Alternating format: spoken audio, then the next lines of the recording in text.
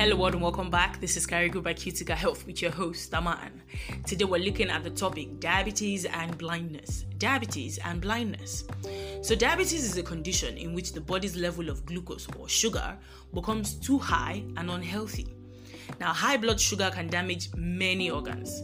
So damage to the eyes is described as diabetic retinopathy. If not diagnosed and properly treated, this can lead to blindness. Our first segment for today: how diabetes affects the eyes. So the retina is the part of the eye that is sensitive to light. It helps us to see things clearly by converting light to electrical signals, which are then sent to the brain. The brain interprets this information, turning them into the images we see. Retinopathy, which is damage to the retina, occurs because of damage to the blood vessels that supply blood to the eyes when there is persistently high blood sugar. Now, the damage occurs slowly over time and in stages, with the final stage being a complete loss of sight. So people with diabetes may also occasionally suffer from double vision due to paralysis of the muscles responsible for eye movement. This is often temporary, resolving on its own. Glaucoma, a condition where the pressure in the eye is raised, and cataract, which is simply cloudiness of the lens of the eye, can also occur in people living with diabetes. These conditions affect vision. Our first question then: what are the signs and symptoms of diabetic retinopathy? So it is important to visit your healthcare provider if you begin to experience any of the following symptoms. Number 1, blurred vision. Number 2, eye pain with or without redness. Number 3, sudden loss of vision. Number 4, poor night vision. Number 5, worsening eyesight. And number 6, floaters, which is weird shapes floating in your visual field. On to our next question: who is at risk? So among the people at risk, we have number 1, people with chronically high blood sugar. Number 2, long-standing diabetes. Number 3, pregnancy. Number 4, high blood pressure. And number 5, high level of cholesterol. And to our next question: how can you reduce your risk? So you can reduce your risk of diabetes-related eye complications and blindness by doing the following. Number 1, closely monitor your blood sugar level.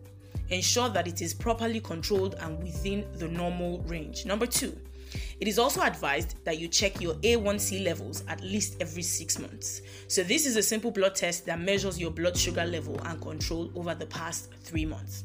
Number 3, keep your blood pressure and cholesterol within the normal healthy limits. Number 4, refrain from smoking and get help to quit if you smoke. And number 5, it is important to have your eyes checked and reviewed every year if you have diabetes.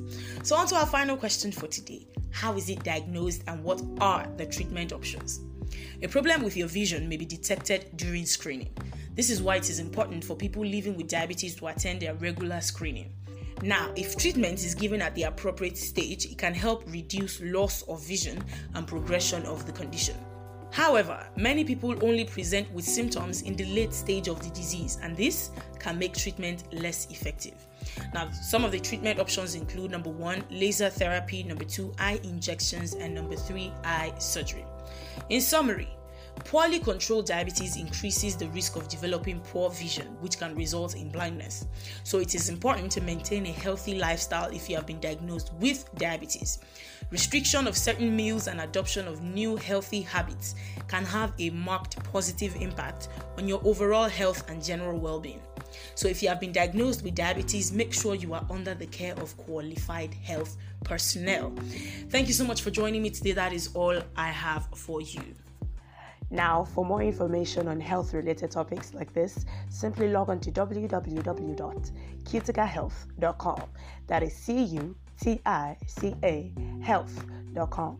And for more episodes like this, find us on your podcast platforms like Spotify, Amazon, and Apple Podcasts at Carigo by Cutica Health. I hope you always stay alive, healthy, and kicking. Don't forget, this is still Carigo by Cutica Health, and I am still your host, Aman. I'll see you next time.